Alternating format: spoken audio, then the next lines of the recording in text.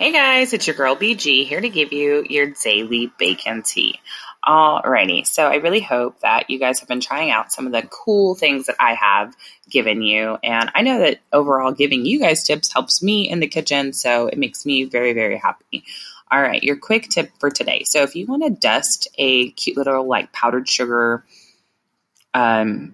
template over the top of your cake or a pattern, you can use like a doily. You can cut out your own kind of template with a piece of white paper, place it over your cake, and then sprinkle powdered sugar over the top of it. It comes out really nice and it gives your cake an extra little bit of oomph.